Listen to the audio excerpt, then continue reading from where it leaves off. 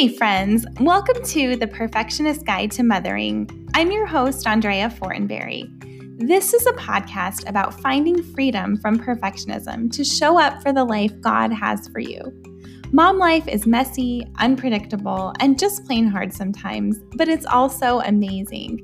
I believe God uses it all to grow us into the women He wants us to be. We can't do motherhood on our own. We need God's help. We need wisdom from other moms. We need the encouragement of community. I hope you'll find all of that and more as you listen in.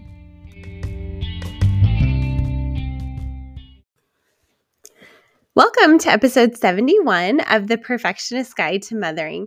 Today, I'm talking with the very funny and insightful Amberly Neese. Amberly is a popular speaker, teacher, comedian, author, and all-around encourager dedicated to helping you become the joyful person you were created to be. Amberly is a featured speaker for the Aspire Women's events and the main host and female comedian for Marriage Date Night, two popular Christian events that tour nationally. She and her husband have 2 adult children and live in Prescott, Arizona, where they enjoy the great outdoors, the Food Network, and all things Star Wars. She is also a previous guest of the podcast in episode 50, What I Wish I'd Thought of. Welcome back to the podcast, Amberly. I am so excited to be here. And you even said my city right. Like, I'm so proud of you. Oh, thank you. Well, I've lived in Arizona long enough. Like at the beginning, when I first moved here, I would say Prescott, but then I've learned that's no, it's Prescott. It is. Right. It is. Yes. Anyway, well, I'm thrilled to see you again. I had such a great time the last time. And so I'm excited to dive in with you today. Yes, I'm super excited for us to talk today about your newest Bible study coming out in April called Untangling Faith. I love that title. So will you tell us more about it? What inspired you to write it? Yeah, absolutely. So what inspired me to write it is watching so many people in my life, even very dedicated church people, watching their faith journeys kind of unravel and feeling helpless to try to help people navigate that well, to actually embrace the uncertainty and give them, grace and love and peace and space to grapple with those things. So that was really hard. I'm the youth that I work with. There's a lot of upsetting of the fruit basket when it comes to things. And so that's where the original thing was. And I couldn't shake this Untangling Faith Bible study. I couldn't shake the idea, but the publishing company with whom I work had kind of turned the lights down due to COVID. So many book publishers really struggled during COVID. So my book publisher kind of turned the lights down. And so I thought, well, I don't know, I don't know why God would ask me to write this. I don't have a contract to write it. That's often how that happens. You pitch an idea and they say yes, and you move forward. And so I was befuddled and bemused. I was saying, Lord, it was like he would not let me up. I just couldn't help but feel like this is what I was supposed to do. So I reached out to some literary agents and friends of mine, and they were gloriously kind. And they essentially said, right now in book publishing, it's a really tough business. And if you're not a slugger, if you're just a consistent get on first or second with sales, I'm not doing snow angels in book sales from my last couple of Bible studies. It's just not happening yet. And so they said, I'm not sure you would be able to find a publisher. And I was literally saying to the Lord, I feel like Noah. The sky is clear. There's no rain in the forecast. Why would you have me build this boat? And that's how I felt. And so in full disclosure, like summertime, I sent out a thing to my newsletter group. I sent out a monthly newsletter of encouragement. I get it. And it's great, by the way. So sign up, listeners. Thank you. I love it. Thank you. Anyway, so I sent this stuff out saying, would you like to be part of the launch team or the pilot group to help me write this? And I said to them when I met with all 40 ladies, yeah, I don't know what's going on. I'm supposed to build a boat and I don't get it. And so I just can't disobey any longer. I can't deny that God is calling me to this. So I wrote it every 2 weeks. I'd send a chapter. They'd give me feedback on the last chapter. And it was kind of, it was so good. And the ladies kept saying, this is so needed. I know 20 people that need to hear this hope that you are purporting that scripture holds. And so we just kept moving forward. Okay. But it's like, I knew there was just no way. And strangely, wouldn't you know, we're in chapter 5 of 6. And my publisher called and they said, hey, we're going to turn the lights back on our publishing company. And we would love to start with one of your projects. Is there any chance you're working on something right now? I'm like, are you kidding me, Lord? Are you kidding me? Oh, look, it's rain. That makes sense. But in the best way. And so I fashioned it into more of a Bible study format instead of more of kind of a free narrative, but it unpacks the questions of Jesus. I kept saying, Jesus really only flat out answers 3 questions in the New Testament. The rest of them, over 300, he answers a question with an additional question. So I feel like for the most part, we don't embrace questions like we should. I mean, obviously, if that was the language that Jesus spoke fluently and regularly, we should embrace those things. And that's where it came out of. That was a very long answer for a very cute little short question. But that was where it came from. And I'm thrilled with what God has done in my heart because of it. And even in my pilot group, feel very thankful. Yeah, I think there's so many amazing things to glean from just that story of God told you to do this. You were faithful to step forward, even though, like you're saying, it's sunny, like there's no rain. Am I really supposed to do this? And then I also love, just as a writer, just your process of going through it with the pilot group to see, is this resonating? Is this, is this making sense? Is this, something that is good and that people can help you get better. So as creatives, I feel like we always need those people to help us get better. I love it. And actually in my pilot group, yes, there were definitely like women's Bible study leaders and all sorts of stuff, but I had 2 non-believers. I asked 2 non-believer friends. I said, would you love me enough to just kind of, grapple with all of this stuff? And I feel like it made the study better because they were able to say, okay, what about this? And I'm like, yes, questions, good. Yes. So that's good. Awesome. I love that. And I love just the topic as well, because I think a big buzzword that we hear is like deconstructing faith, and, young people are trying to do that. But what I think is a challenge, or just an insight, is that we hear people like, we're deconstructing our faith, but they don't have the hope to put it back together. Like, it feels so final that when someone says that, they're like, I don't believe what I was taught or what I used to believe, and they feel like to question means that you have to do that you can't ask the questions and find your way back to faith, or that God will be faithful to meet you in your questions. Absolutely. So when I was a kid, long story short, we had a fish tank and it had the little like paper on the back. You're probably not old enough to remember this, but I had this like tropical paper on the back. So it looked like they were in Hawaii versus just in some kid's bedroom. And one day I walk in and all my fish are gone. Oh no. And we found out, long story short, we found out that they had jumped out and stuck to the wall. The heater in my fish tank stopped working. So my dad, who was like, science guy, said to the pet store owner, why would they do that? What behooved them? He said, well, it got cold in the tank. And dad's like, yeah, but they can't breathe out of the water. And he said, fish would rather, bail than stick it out and sit in uncertainty or discomfort. And I think we all are part fish. When things get uncomfortable, it feels like, oh, well, the way to do that is to bail. But that obviously was not the way to life. That did not lead to something greater for my fish. And I don't think it leads to something greater when we're deconstructing our faith, if we're not willing to put in the time and try to get to the bottom of it. If we're just bailing and not grappling, I think we miss out on so much, whether it's spiritual or emotional or whatever the thing may be. I think we need to be less fish when it comes to that, for sure. Yeah, so good. So in the Bible study, you cover this topic of holy uncertainty. So will you tell us what's your definition of that? What does it mean?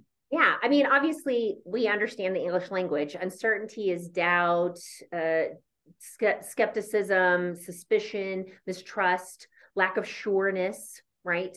I feel like holy uncertainty is the opportunity, like if we embrace it as the opportunity it is in those times of unsureness, of uncertainty, to really embrace that opportunity to really grapple and draw closer to God, to figure out why things are, struggling, why we're struggling in our soul. Throughout the Bible, some of these great giants in the faith that were like, oh my gosh, David had tons of holy uncertainty. Throughout, even Jesus, oh my God, why have you forsaken me? That is holy uncertainty. Now, did he know who God was? Yes. He is fully God, fully man. However, there still is this holiness to asking the questions, because that's when we take faith to the next level. So I feel truly that uncertainty can be wickedly, wonderfully, amazingly holy. Right. And I feel so thankful that we have the gift of questions and the permission by Jesus to ask the questions. Right. And I think too, it reminds me a little bit of like being in the wilderness. And there's so much of that in scripture about like, you're in this place, like new circumstance, new territory, you've never been here. And you are wondering, God, what on earth is going on? Like, what is the purpose of this place, this time, this circumstance? But after we walk through it, we can look back and just see how God was working, how God was teaching us. And so when I feel like looking back maybe helps us to look forward to those future seasons of uncertainty and remember, oh, God was faithful in the past. He'll be faithful now. So obviously you are a super mom, and I'm so thankful for your example in that. But I think moms even do this to one another when it comes to like child rearing. We pat people on the head. You can do it. You can do whatever. Instead of allowing people to say, what's really like, what is training up a child in the way they should go? What does that really mean? And to me, reading a book is great, but figuring out what your child needs is wonderful. And hopefully you surround yourself with people who allow you to ask those questions and maybe even sit in that uncertainty and share wisdom with you so that you can glean the goods and mother accordingly or parent accordingly. And so even in parenting, even in the mothering realm, I think that there is holy uncertainty. And so, but we're told, Jeremiah 29:13 says, you will seek me and find me when you seek me with all of your heart.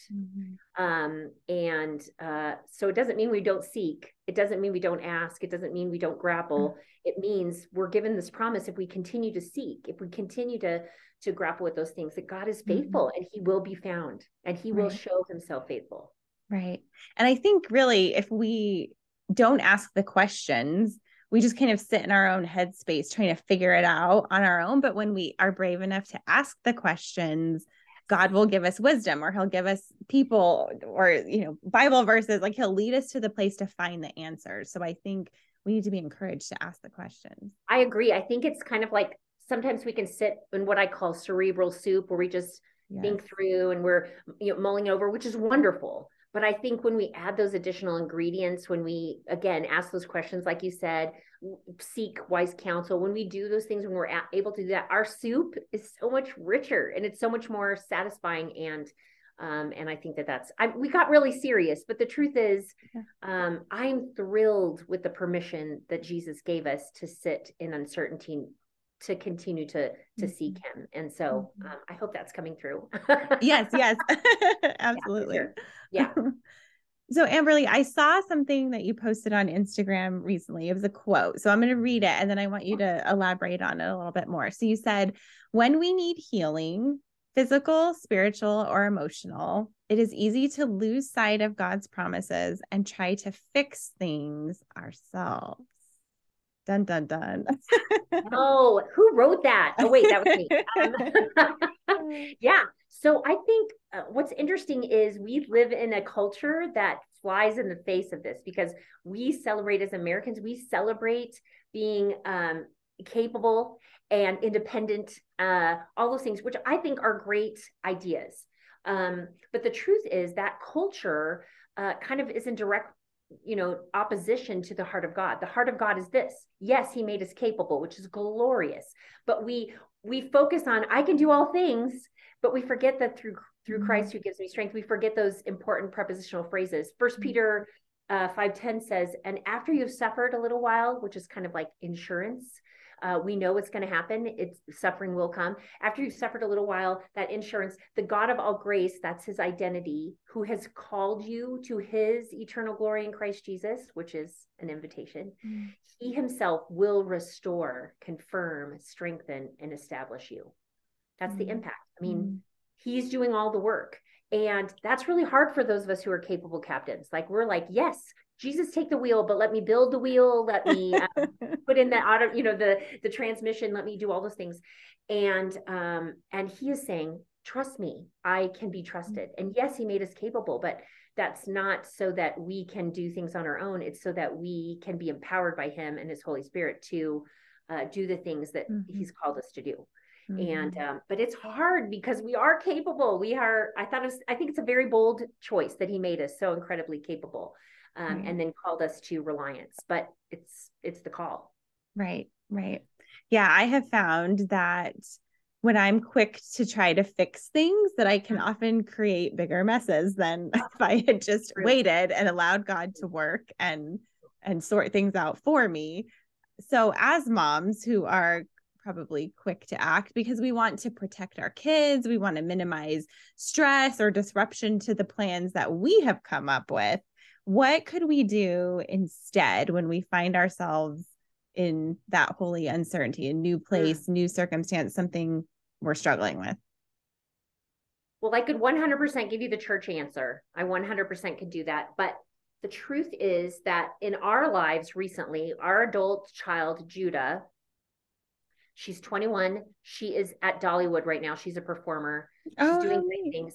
But when she initially moved out and moved to the Phoenix area, which is about an hour and a half from us, she was struggling so hard. She's such a joyful young lady. And although she struggles with some anxiety issues, it was so debilitating. She would go days that she wouldn't shower. She wouldn't go to auditions. She'd miss auditions, which is what she was there for. It was really, really hard as a family. It was really hard. And we had a weekly Zoom meeting. And after one of the meetings, our son, who is very perceptive, super 100% mama's boy, says, Mom, do you know how many times you sighed during that conversation? I'm like, what? I did not sigh. It was a great conversation. He said, no, Mom, you like deep sigh.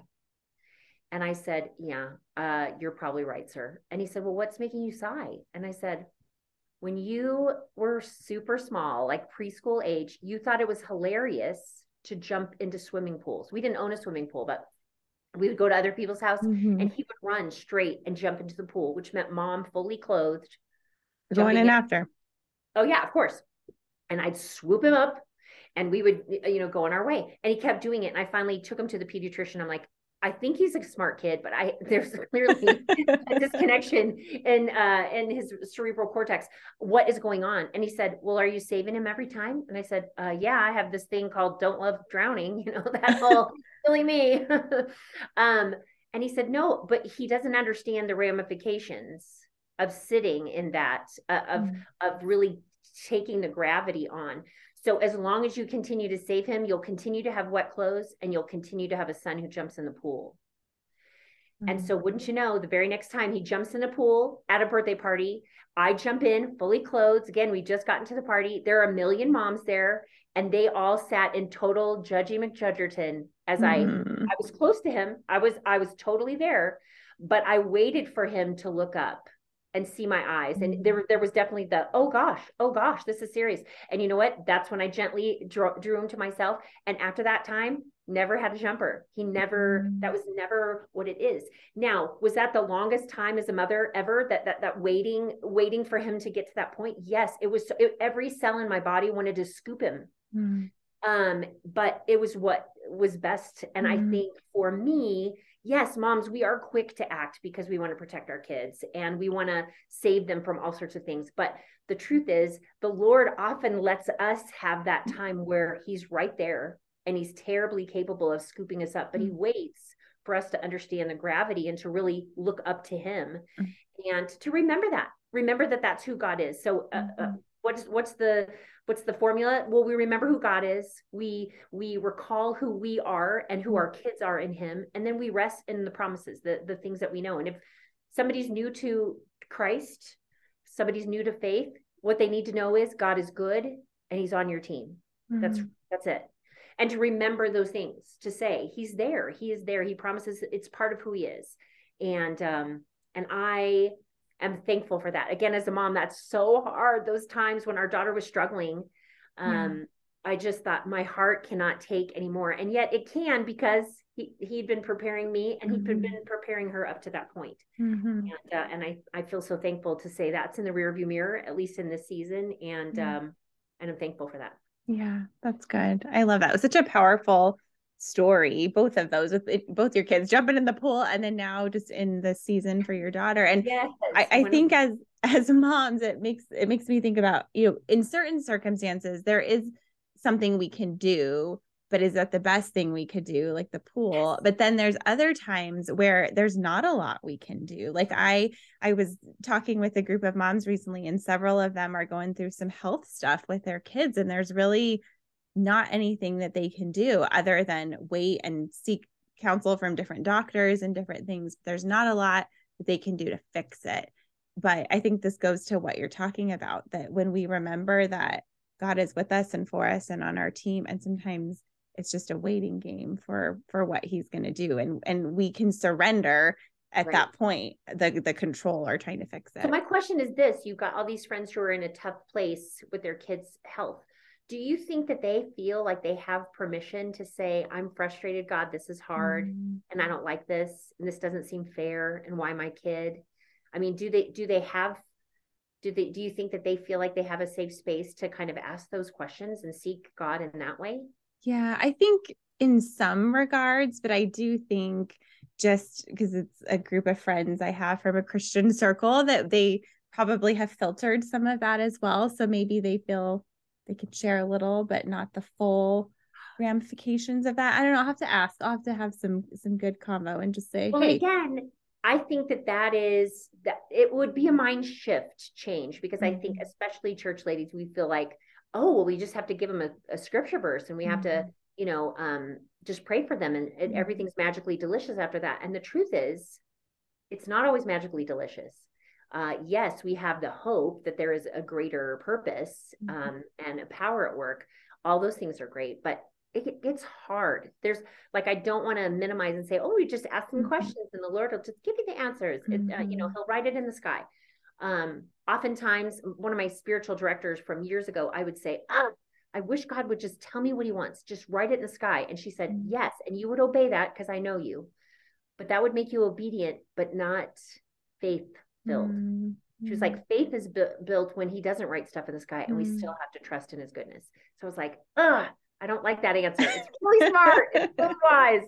I don't like the answer, but that's where we are. So I hope all of us feel the permission to do that. And if anybody's listening and feels like, wow, that seems disrespectful, I just want to say, Jesus asked over 300 questions. I don't think it's disrespectful to speak his language. Even if ours is not in Aramaic, ours is in English, but to ask those questions, to say, God, this is hard. And I'm really struggling. Why? Yeah. Why now? Why me? Why now? Why my grandkids? Why my kids? Why my husband? Why? To ask those questions, because I feel like as long as we continue to ask the questions, we're engaged and looking up at him to say, please give me the answers.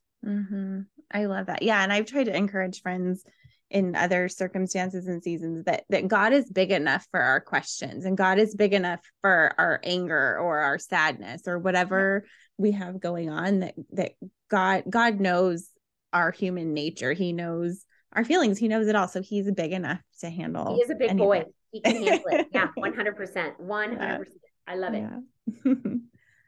Amberly, any last thoughts about just how our struggles and questions about faith can continue to draw us closer to God and not farther from him? Absolutely. And again, I think it's under the auspice of when we choose to reconstruct our faith. When we're choosing to make it better. My husband and I used to do marriage counseling when he was an associate pastor, and people would come in, and there were always couples that were like, yes, we want to get to the bottom of this, or at least get to some kind of workable solution. And then there were some, they were like, I am so outy McSchmouty. I have zero desire to do anything to make this better.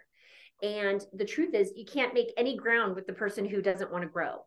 So I truly believe when we're willing, the Psalms say when we search for wisdom as hidden treasure, if we're willing to do the digging work, we will find treasure. Mm-hmm. And if we seek for that wisdom, he is faithful.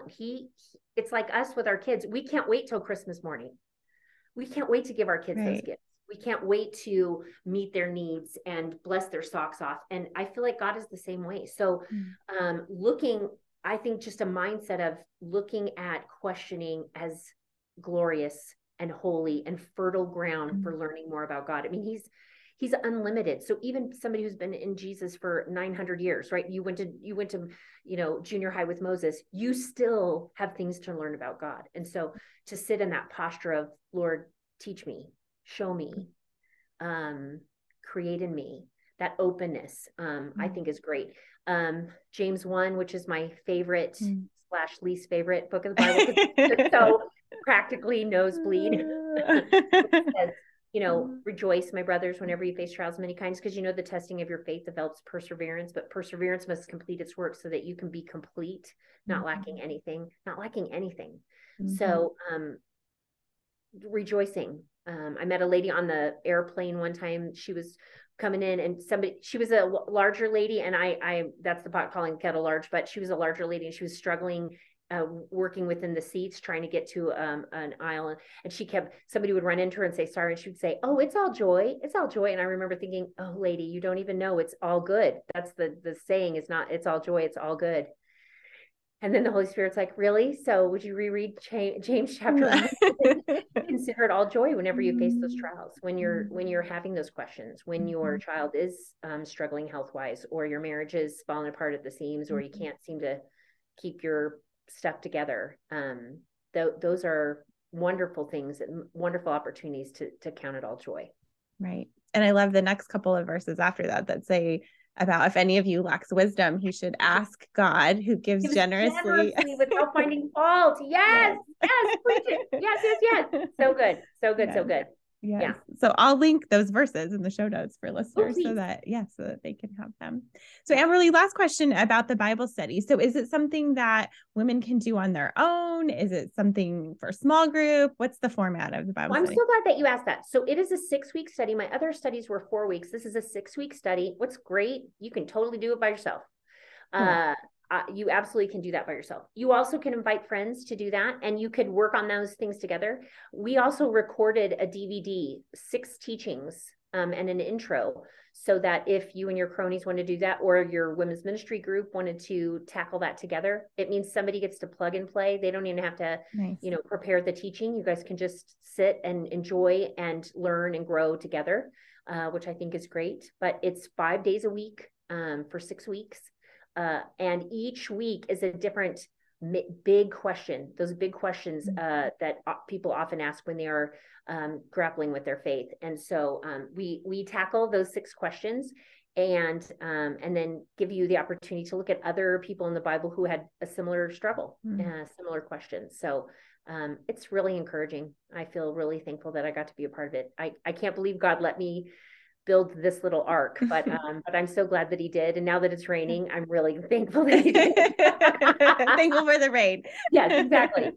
Very cool. Well, I'm super excited about it. And I love how you address these questions that people in scripture had, because we find that throughout scripture. And that is such a comfort to me when I read about people who had a question or a struggle, or they were sinful just like we are. And so reading that, all of those things is just a comfort and makes the Bible so much more real and relatable when you're like, absolutely. Aha, yes, this is for me, because these people David gets me. Yes. Totally. Yes. Well, friend, at the end of every episode, I like to ask some fun questions, as you know, since you've been a guest before. I know. I love this part. It always stresses me out, because I'm like, I want to do something good, but yes, absolutely.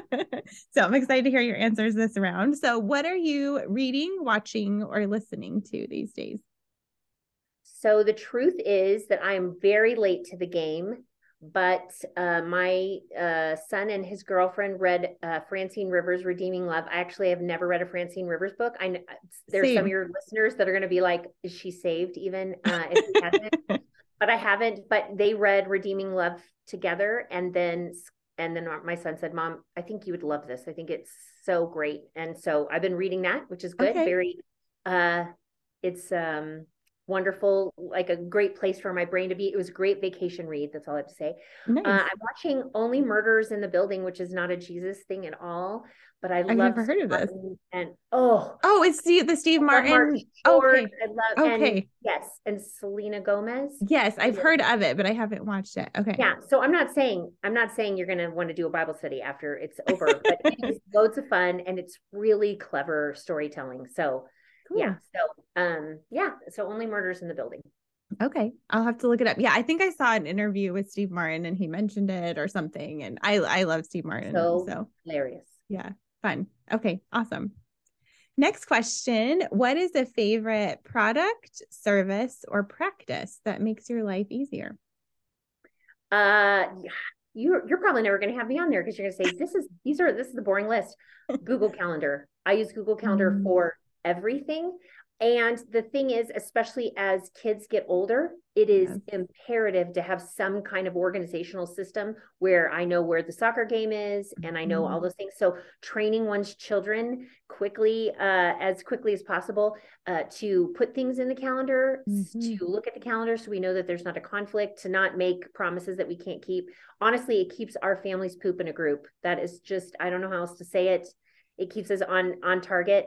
And I wake up every morning and look at it. And the last thing before I go to bed, I wish I could say it was all about scripture. I look at my calendar to kind of allow my brain the opportunity to think through what is next. Last night, I opened up my calendar and I was like, I love her. Andrew is my friend. And I can't wait to spend time with her. So it allows me to do that. That's huge. And then Miss Jessie's hair products. Oh, that's funny because I was remembering that we were chatting about hair products, I think, last time. Okay. And you get this, but I have to constantly change. Yeah. So right now I'm living my best life with Miss Jessie's hair products. Okay. Where do you buy them?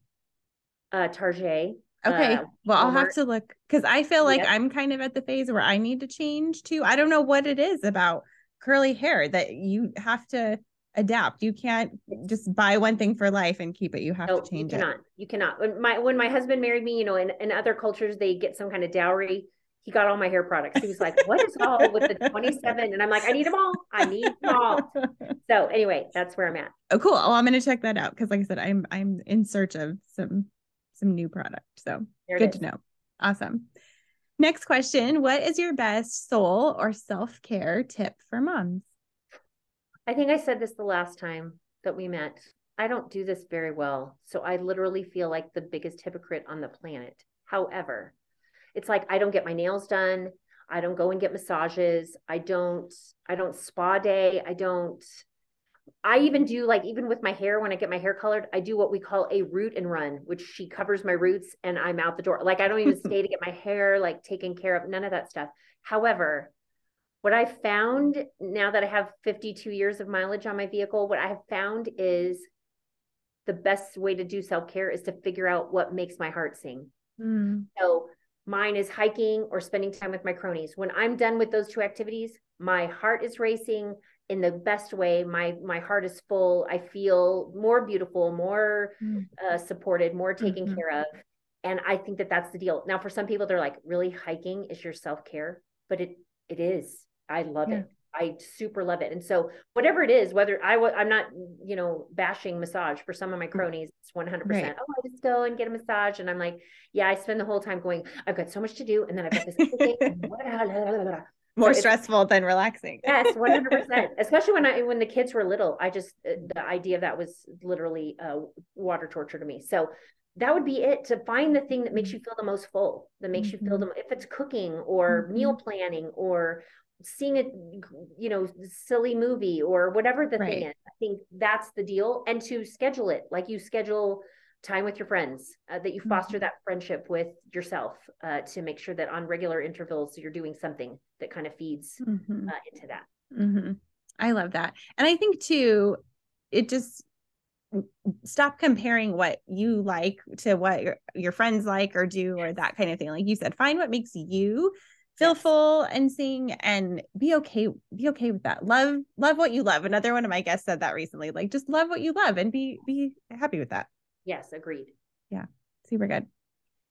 What is God teaching you in this season? Well, you actually that's so funny that this is the question that's next, because you just said it, which is I get caught in what I call the compare snare. And the Lord continues to say to me, I'm not expecting you to fit into your best friend's jeans. I'm not expecting you to have the bank account of this person or that person, or to have the book sales. Again, you can imagine with the reality check I got from the literary agents, I was crushed. And so for me, it's the compare snare, so that I can be really happy when someone says, oh my gosh, I just signed a book deal, or oh my gosh, I just lost 50 pounds, or oh my gosh, my children are perfection, all those things that I can really, with full heart, be excited for them and to root for their rise, instead of saying, how come I didn't, why can't, why doesn't it work that way? Why is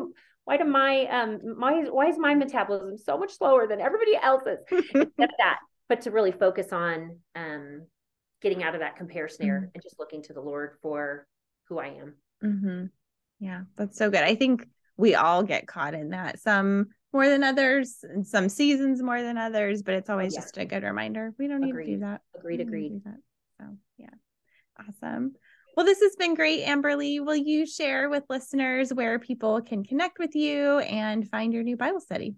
I will, but I'm going to start with thank you so much for doing this. Like you clearly have such a gift of not only wisdom, but encouragement. But I so appreciate you being faithful to continue to do this and to pour into moms and humans and all the things. And I praise God for this ministry, and I'm so thankful for you.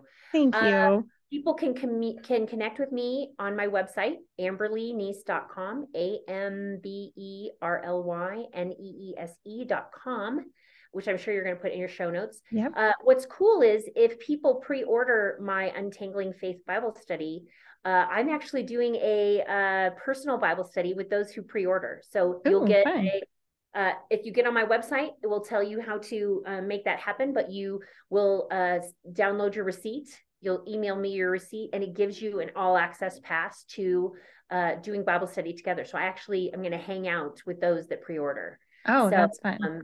So yeah, it's like a VIP pass that you get, and all it costs you is the cost of the book. So I'm excited about that. The Bible study comes out around tax time, so just about the time that you're like, oh man, the tax person's calling my name. That's when the study's coming out, and I would love to have people join me on that journey.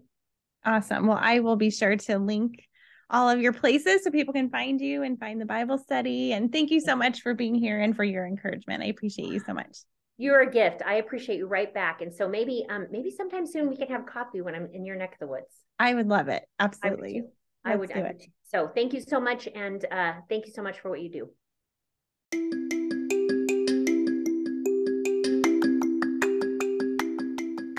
As we go, I want to remind you that you're doing an amazing job as a mom. No, you're not perfect. None of us are. There's no such thing. But you're showing up, you're learning from your mistakes, and you've got God on your side. He fills in the gaps of our imperfections, and we can trust Him. Keep going, my friends. You are doing good and meaningful work. I'll see you next time.